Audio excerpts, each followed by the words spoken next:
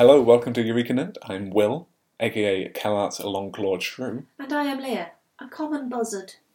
Why these things? You'll find out in about 3 stories' time, but first, quite an interesting piece from Cardiff, a nice local story for us here in Bristol, where researchers have found a way, they believe, to stop tidal waves and tsunamis in their tracks using, well, big bloody speakers.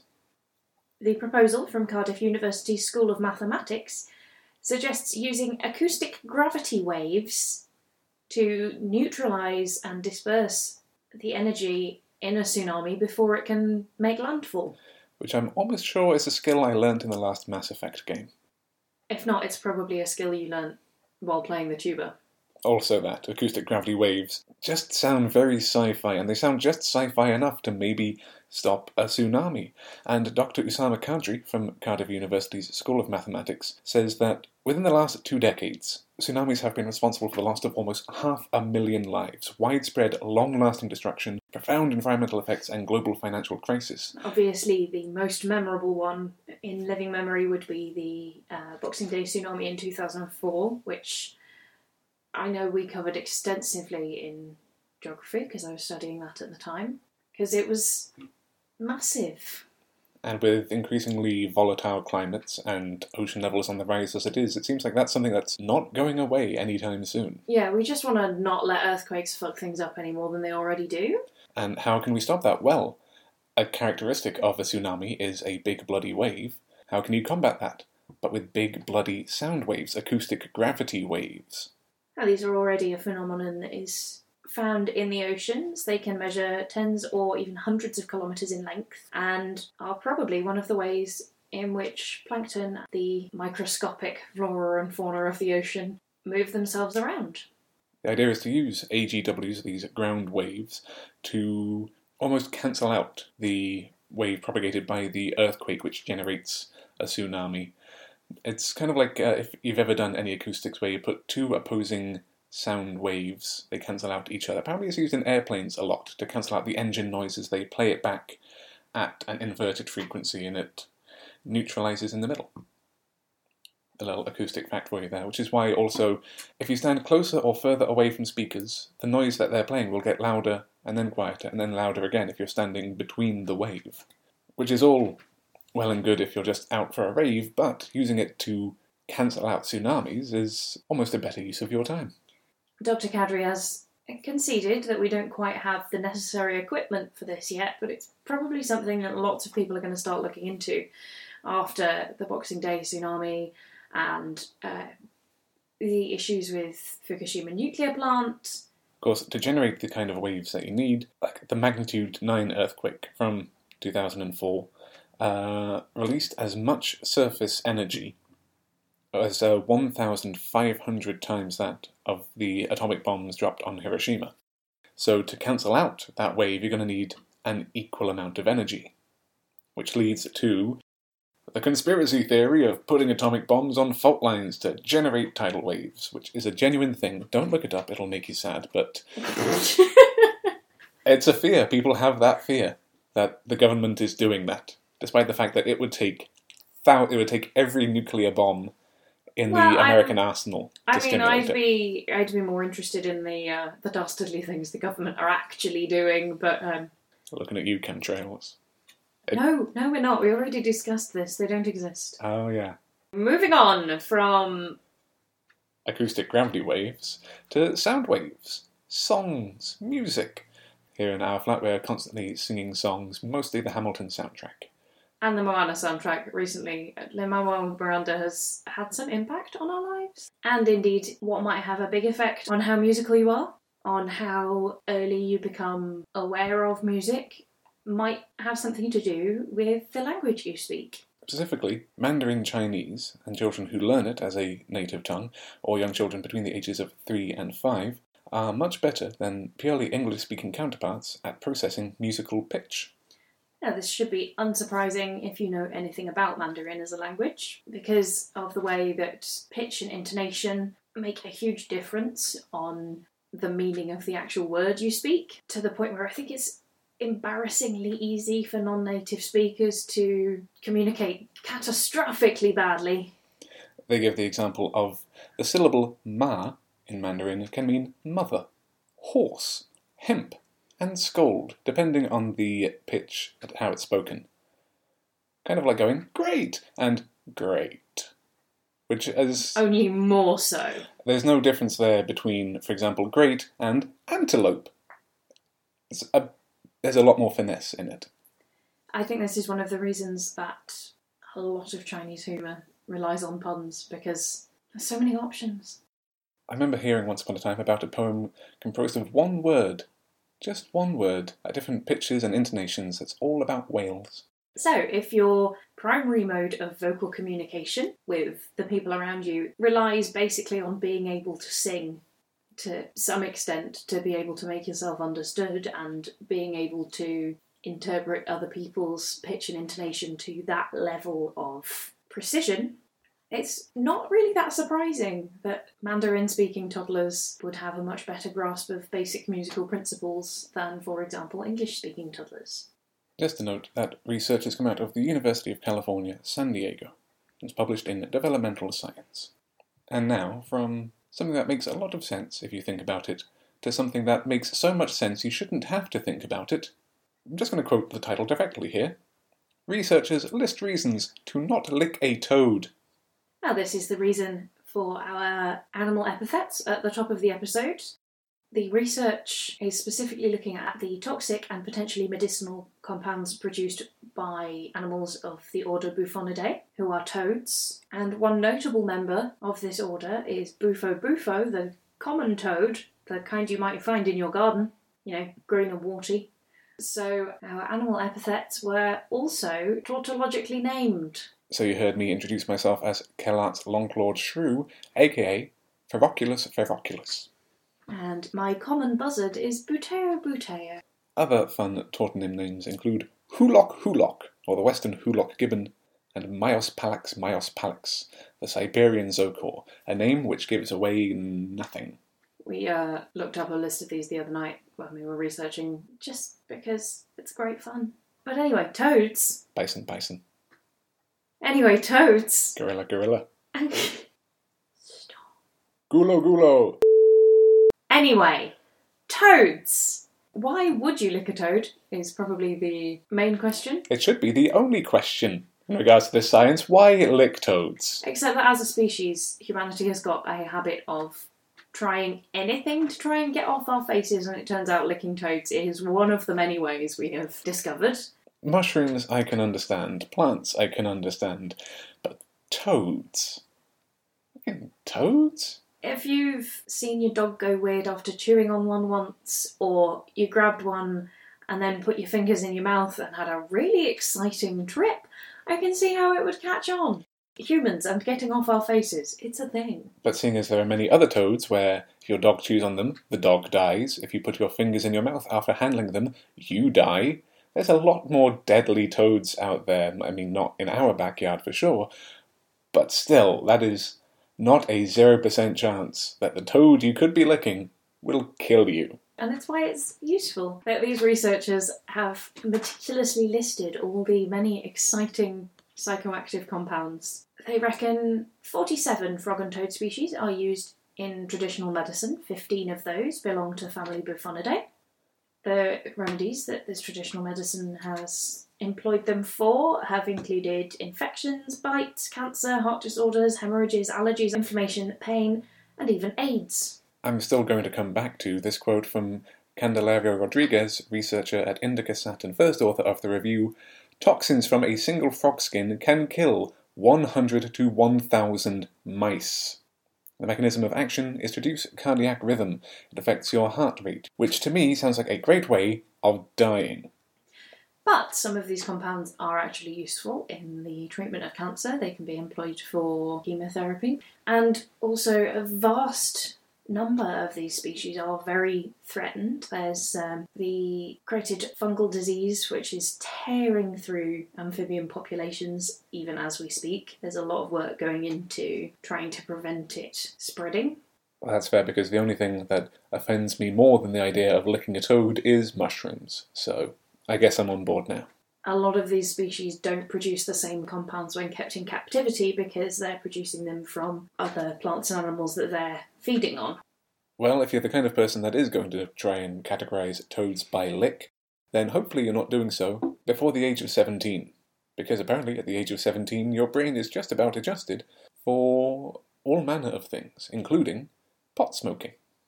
I mean, the suggestion isn't so much that you should start smoking marijuana when you turn 17. Calm down, lads. So much as if you're going to do it anyway, which, let's be fair, a lot of people are, then holding off until you're 17 means that the potential damage that could be done to your developing brain is minimised.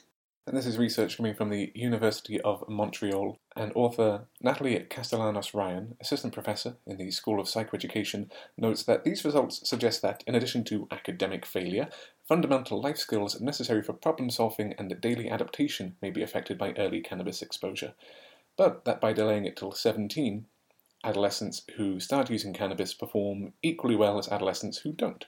These tests included a set of cognitive tests looking at high school dropout rates. So adolescents who started smoking at 14 did significantly worse on these tests by the time they were 20 than their peers who didn't smoke, and were much more likely to drop out of school.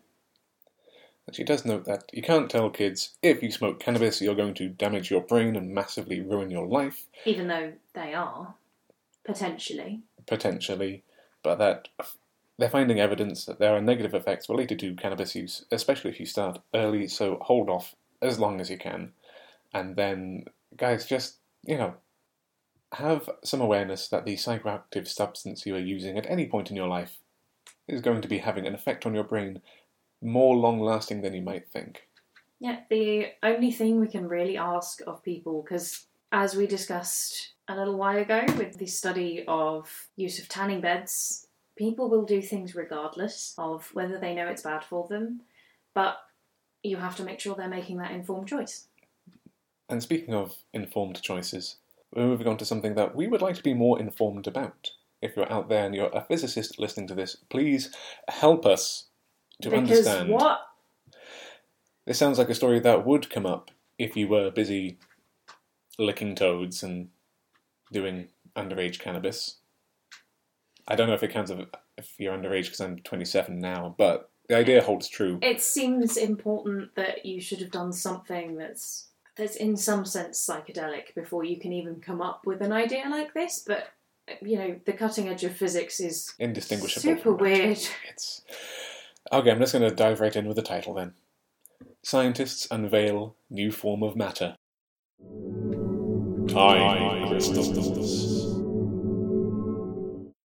So this is not the inert sort of crystals you think of, diamonds, even salt or sugar crystals, where essentially the molecules are holding together in a locked pattern. And these are crystals built to have a structure that repeats in time. It also sounds like a film that the Jim Henson Workshop would have been involved in, which would have had a really bleak ending where your parents get turned into coal. Do you not remember that? That film upset me. You mean Time Bandits? Because that was almost entirely Terry Gilliam. And we can't expect anything sensible of Terry Gilliam. That's fair. That's fair. So, yes, let's just power on with the words of Norman Yao.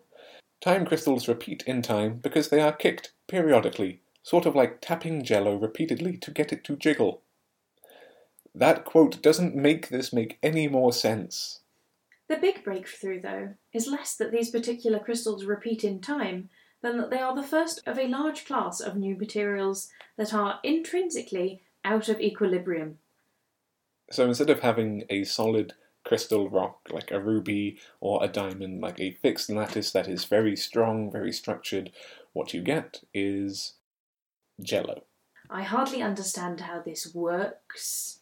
I don't at all understand why it's significant, but I'm sure they will find a way to make it useful to me within the next 20 years, so you go ahead, guys. If you're not using it to blow anyone up, I'm cool with it. And on a similar angle, by the time you're done talking about time crystals, someone will have, of course, suggested around the toad circle you're sat in, or however it is you're doing this, that, life could all just be like somebody's dream or something, or like in the ear of a giant, or a hologram. Turns out that last one. There is observational evidence that our universe could be a vast and complex hologram. This has been found by a UK, Canadian and Italian study into the cosmic microwave background. Now, the cosmic microwave background radiation is kind of like, you know, if there's a huge explosion, you get that kind of ringing in your ears. It's that, but for the Big Bang. The concept of a holographic universe, because it's not entirely obvious from the name what that should be, is essentially that all of the information that makes up our three-dimensional reality we exist in, I guess four-dimensional if you're including time, because we are still travelling through that, even if we can't. May take that up with time crystals, I don't know. But yeah, the reality we live in may all be encoded on a two-dimensional surface, like the holograms on your credit card or something. At this point, I can already hear Matthew McConaughey from True Detective in my head going, someone once told me time is a flat circle. I mean, I know that you can make holographic lenses, for example. You encode the depth and curvature of a three-dimensional lens onto the two-dimensional thing, and it behaves the same way. It's like wearing 3D glasses when you go to the cinema. It's like having a Nintendo 3DS, where the picture is just slightly out of alignment enough, so then you look at it, your eyes go a little bit cross-eyed, and boom, you got 3D. Like that, but for the entire universe. 2D projecting up into 3D that we experience in 4D on our day-to-day lives, just going about your business. Of course, since whether the universe is holographic or not has literally no impact on how we will interact with it on a day-to-day basis, this is probably very interesting and exciting and possibly game-changing if you're a theoretical physicist trying to figure out a unifying theory, trying to make gravitation and quantum mechanics agree with each other on some level, but it's basically meaningless for normal people. I'm tempted to utter the phrase indistinguishable from magic, but I'm sure if we do, then a physicist will burst in from offshore and start bludgeoning me with a folding chair like in WCW. But, I mean, if a physicist does want to try and help us explain this, because, I mean, you're a biologist, I stopped studying science at A-level.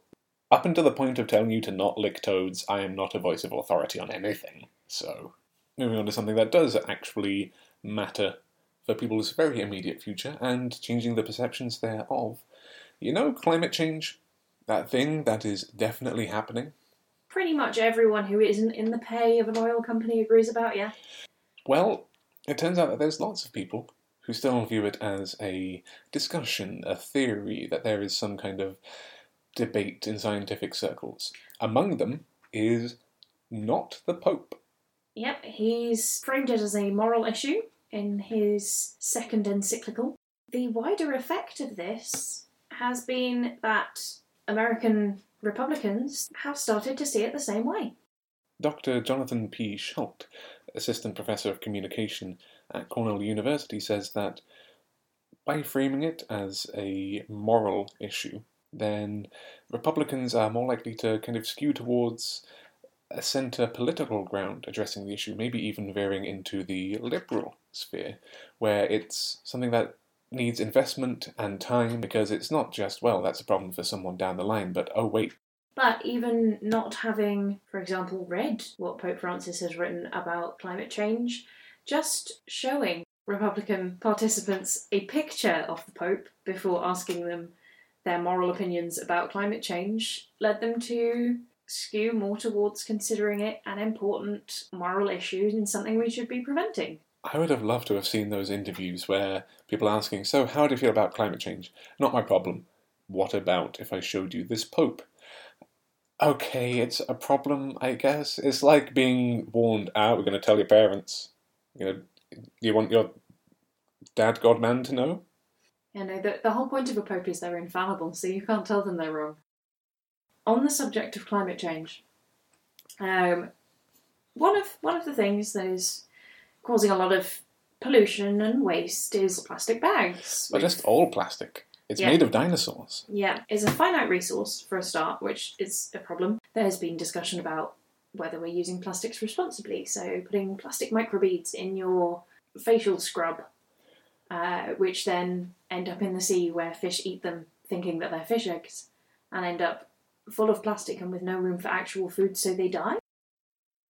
The sheer process of producing plastics is hugely toxic, produces a lot of greenhouse gases and vile toxins just to make more plastic bags or toys. I mean, plastics are an essential part of modern life. They are intrinsic to just about every facet of society around the globe. Really have any proper alternatives to them, except there have been developments of vegetable-based plastics, but bioengineers at the University of Nottingham are investigating making bioplastics out of shrimp shells. And this isn't just degradable, which is to say a plastic which then breaks down into smaller plastics. Because then we end up with the same fish full of plastic problem. But this is something that is going to only end up as fertiliser eventually. It's going to break down into smaller and smaller biological molecules and improve soil, water, animal health. Because it's made of shrimp. Things eat shrimp all the time. Loads of things. Not me, not a fan. But the authors from the University of Nottingham and academics from Nile University in Egypt note that non-degradable plastic is causing environmental and public health problems in Egypt, including contamination of water supplies, which particularly affects the living conditions of the poor. It's something that's going to really start affecting the world from the bottom up. Yep, any and all issues of climate change and pollution hit the most vulnerable hardest first. You know, the healthy and wealthy are barely going to notice for a very long time. But yes, this is the innovative biopolymer nanocomposite material, which is degradable, affordable, and potentially antimicrobial, which I think is pretty brilliant, is made of chitosan, a man-made polymer derived from chitin, which is what makes up the shells of shrimp and crabs and lots of other invertebrates. The chitosan can be made into a polymer film by the same processes that we use with fossil fuel derived plastics now. It's just the processing to extract the chitin and turn it into a polymer in the first place that's a little bit different. It's already used in pharmaceutical packaging because of its antimicrobial properties. Turning it into food packaging could mean extending the lives of food products without possibly using as many preservatives in them. Always a good thing. And turn them into shopping bags, then that's a way of dealing with the microplastics problem. And by the time that you've got degradable food packaging carried home in degradable food bags to go into the degradable U, everything gets pretty much zero waste apart from the energy required to make them. And you can all be lovely fertiliser for evermore for other vegetables. As long as it's not mushrooms. The fungus will come for you. You can't stop it. I will launch myself into the sun before a mushroom takes me. Take a step to something we can't even segue into cleanly, so I'm not going to try. We're going from shrimp shell shopping bags to one-night stands. Ay.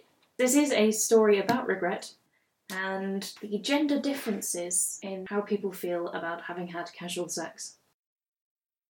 This is research coming from the Norwegian University of Science and Technology, led by Professor Leif Edward Ottersen Kenner, who describes that women regret that they agreed to a one-night stand more than men. Men regret passing up the chance more than women. So I'm not saying that there aren't men who regret casual sex, he adds, but it's far more common for women to regret saying yes. Kenner and his colleagues wanted to investigate if the results of a previous American study would be mirrored in Norway, which is a more sexually liberal country, and found that the patterns of results were exactly the same. Now, they are explaining this with reference to evolutionary psychology and the concept that as a uterus-bearing person, one has to put much more time and effort into producing the next generation and passing on your genes than a penis-having person. The basic idea being that if you've got a penis and testicles, you can get out there and sow those wild oats, and your genetic contribution to the next generation can take all of 5 minutes. But since there's stuff coming out all the time about how all the things that are described as fundamental differences between men and women, the way we think, the way we react to things, the way we feel, there's significant evidence to suggest that that is not in any way biological and then is entirely cultural and psychological. So I'm kind of feeling like going down the evolutionary psychology route might be pointless. Short-sighted? Possibly, yeah. They have mentioned that one of the reasons might be that women are much less likely to have a good time on a one-night stand than a man is. We do get some interesting quotes here from Dr. Buss, one of Dr. Kinnear's colleagues, who notes that many social scientists expect that in sexually egalitarian cultures such as Norway, these sex differences would disappear. They do not. This fact makes the findings on sex differences and sexual regret in modern Norwegian people so fascinating scientifically. I think that whilst Norway could be very sexually egalitarian compared to the United States, which is where they're basing the study off, there is still a culturally ingrained level of sex shaming, for lack of a better word, on women. Unless we step outside of the Western context, you're probably going to find that's very, very consistent. I can't say for sure, obviously, what you might find elsewhere, but I'd suggest that, for example, in matrilineal cultures, you won't necessarily find the same results depending on their general attitudes to sex. I mean, those are obviously the cultures who realise that there's not much point passing things down from father to son when you can't really be sure who your dad is. Whereas on the other hand... And there's another quote in this paper that female choice, deciding when, where, and with whom to have sex, is perhaps the most fundamental principle of women's sexual psychology, says Dr. Buss. Now, forgive me for asking, but isn't when, where, and with whom to have sex most of sexual psychology? Pretty much the whole thing. Like, with the exception There's not really of anything... how and what you use, which is kind of how anyway. The only things that doesn't cover is if you're not just putting a penis in a vagina, what are you doing? As I'm sure we all know, there is a wide variety of ways to approach that question. And that you can take up with Google. We're not going to talk about it anymore here. And obviously, of course, it's looking entirely at cisgender men and women.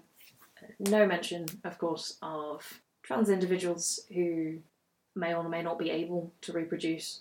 You do get another interesting cultural context when you look at, for example, the isolated townships out in Alaska, where the amount of men to women is a much more skewed ratio, and polyamory becomes much more of a thing, where a woman will have multiple boyfriends who are like, oh yeah, I'm going to go drop my girlfriend up at her other boyfriend's house, because, How much does that evolutionary psychology argument stand up when you remember that, anatomically speaking, a human penis is very, very good at scooping out the sperm deposit of the man who was there before you? And now I've had to think about that. Well, moving on from a replication study between America and Norway, we move on to the Reproducibility Project, where they're going through some of the big names in research, cancer research specifically, and trying to reproduce those studies to confirm that what we've based modern medicine on for the last however long is, accurate, true, the best answer we've got, given the equipment we've got now. It's kind of surprising that there are this many studies that they feel are kind of under-reproduced in this way, being as one of the big principles of the scientific method is that you repeat your experiments to check your results, to make sure that it's not just a fluke. And from this project, the first 5 replication studies have been published, conducted by the Science Exchange and the Centre for Open Science. And of these 5 studies, reproducibility is proving a rougher ride than they would have otherwise hoped. They've found that at least once in all of these papers, a result that was reported in the original study as statistically significant has not been statistically significant in their replication. The teams involved went to a huge amount of effort to make sure they really were repeating these studies to the letter, doing everything exactly the same. Which does lead to an important point of defence that what you get in the lab on that day can be just a one-off, and maybe the reducibility project itself is experiencing these fluke situations. Yeah, there are always variables you can't control. But for a big difference, something that is completely unreproducible given multiple attempts, then that's where you start running into problems. For example, in one of these, scientists were trying to test how long it took for tumours to grow in mice after mutating a gene. The original paper said they were growing after 9 weeks. In the replication, they turned up after just 1 week. And in another, after following the first experiment as closely as possible, the replication found that untreated tumours made from the same cells as originally used spontaneously shrank by themselves, which might have, some implications for whether the stuff that the original experiment was testing was actually working, or if the tumours were just limited in their lifespan in the first place. This isn't necessarily to say that anyone's been faking their results. There is a kind of a culture which says that nice, tidy results are much better. So, you might leave out a few things to make your paper look that much tidier, or make your more neat and sensible. And in the coverage of this from Gizmodo.com, I actually reached out to one of the authors from the studies that was being reproduced, Marina Sirota from California, University of California, San Francisco, who in their email reply to Gizmodo comments that we are truly impressed with how much Figure 1 in the reproducibility paper matches Figure 4c in our original paper, demonstrating the key finding that cimetidine has biological effect between saline, a negative control, and doxorubicin, the positive control, and that the p-value, the significance of this experiment, is indeed statistically significant. Because doxorubicin and cimetidine are two things which are part of chemotherapy plans all over the world. They are still being used, they are still effective. Due to a difference in initial independence assumptions and the study purpose, however, our team applied a different mathematical criteria for judging statistical significance of the findings, leading to differing interpretation of the results. This is an issue which may well have arisen in the write-up. It's very difficult for other people to reproduce your experiments if you haven't written down absolutely every single teeny-tiny thing that you did, which doesn't always happen because scientists are human beings. And that for mathematical analysis, if you discover something over the course of a study that is significant, but the study isn't powered specifically to look for that significance, and it comes up and is useful and is interesting anyway, then sure. But then if you're reproducing just that one aspect under more scrutiny, the maths behind it is intense. And I've seen people almost go into fistfights at conferences defending or attacking whether or not a study is statistically significant, based on how it is powered for evaluation from the study's design, from its beginning, maybe 10, 15 years ago sometimes. Maths is serious business.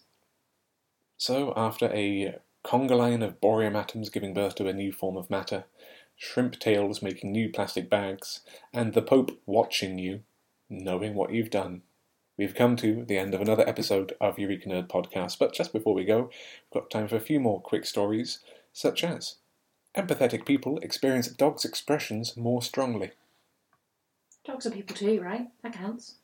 And that children with asthma may be at a higher obesity risk. Possibly because they're not able to participate in as much exercise, just as a suggestion. So, if you would like to tell us just how wrong we are regarding physics, or just how right we might be that obese people and asthmatic people have a certain Venn diagram between them, then you can get in touch. You can find us on Twitter @EurekaNerdcast, or email us at eurekanerdcast@gmail.com. That's eurekanerdcast@gmail.com. Until next time, thanks for joining us, and we'll see you again soon.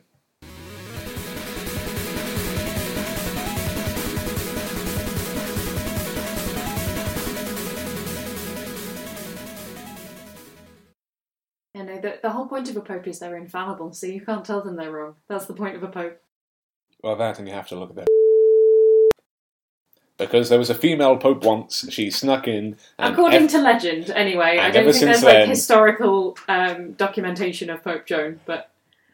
Lady popes, if you're out there, let us know. Or any anti-popes. Those are still a thing, I think, that you can be an anti-pope.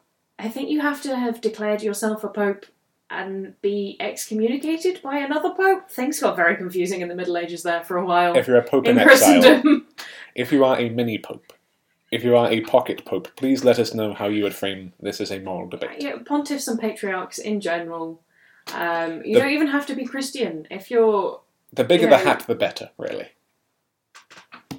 Do they have arch-rabbis? I don't even know. Mega imams. That sounds like a mini-boss. This isn't even my final form. The hat, like, expands and there's robot legs coming out of it. Mecha Pope. Giant gurus. If you are a Dark Souls phantom, then please let us know your position on climate change.